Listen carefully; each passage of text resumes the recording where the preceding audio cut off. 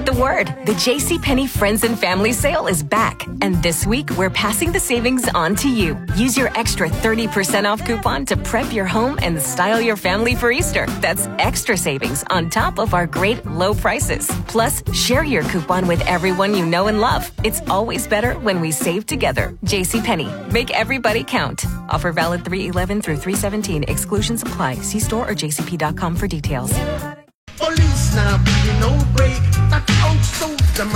It's Tuesday. We're already going to Florida because a 19-year-old moron who lives down there.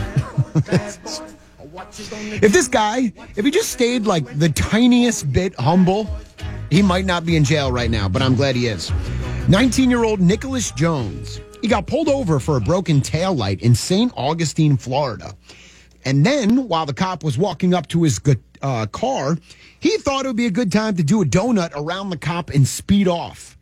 And luckily, Nicholas decided to call 911, and about an hour later, to brag about it. He called 911 on himself to brag about speeding away from the cop, then went and tried to insult them. This is the 911 call that he did. 911? Yeah, I want to know, so, I ran from a cop, 30 minutes to an hour ago. I was the guy over there off of Kingsville State. What do we pay you guys for? I've driven past 4 cops. What do you mean you ran from a cop? I mean, he turned his lights on me and got behind me, and as he was walking up to my door, I did a donut around him and left.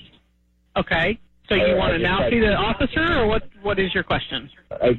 My question is, I'm assuming he put an APD out that has someone looking for my car. But, he definitely got the plate number.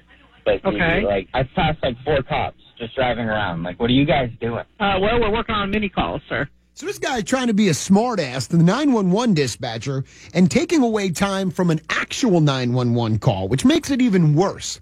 But thanks to that call, it was pretty easy to track him down because he called from his own cell phone. They arrested him the next day inside a clothing store.